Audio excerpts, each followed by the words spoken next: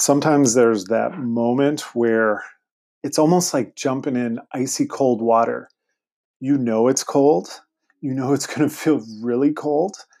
You know you have to do it, but yet there's still that thing in your head that's like, don't do it, don't do it, don't do it. Even though all the other triggers lining up to it says you're going to do it.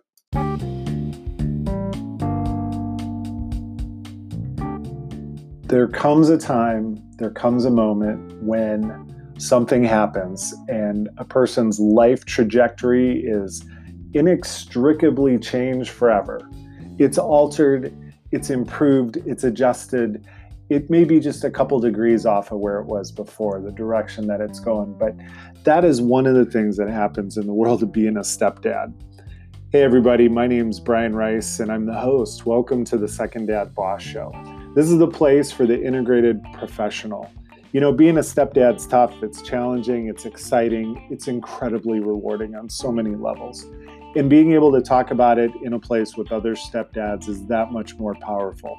You know, according to the Step Family Foundation, 1,300 step families a day come into existence into this country. So 1,300 stepdads a day are coming online.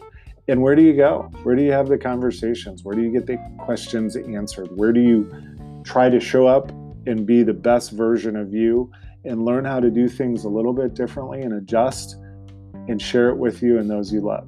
So stay tuned. Glad you're here. Glad you subscribed and look forward to having you listen on. Thanks again.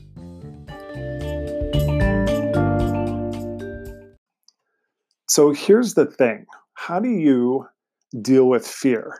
And I know that's, it's not like going through a haunted house where the lights are flashing and the music's really loud and people are pushing and shoving and they're screaming and everybody's jumping all over the place.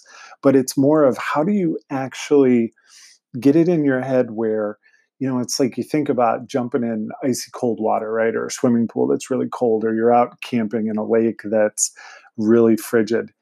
You know it's going to be cold. You know it's going to feel cold. Your body's going to shake and shiver and all the things that are going to happen. But you know you're going to do it. But there's something in your head that's telling you, it's saying, yeah, don't do it, right? You find any number of excuses. All of a sudden you start finding these different reasons. Well, maybe I don't have a towel, or maybe it's sort of windy. Gosh, maybe that'll be really cold. Or I don't have a fire going yet. I'm not going to warm up. Or I don't have any hot tea, right? You can see how you can just make reason after reason after reason to do it. And so what's a tool that you can use right now that'll help you nip that in the bud and say, you know what, no more.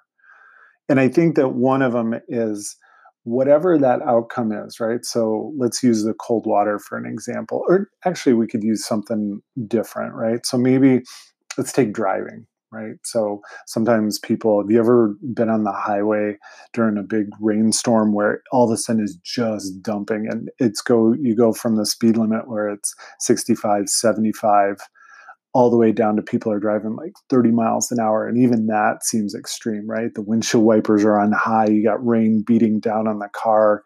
You have to turn the volume up on the radio like 10 points higher just to hear it normally what it was before.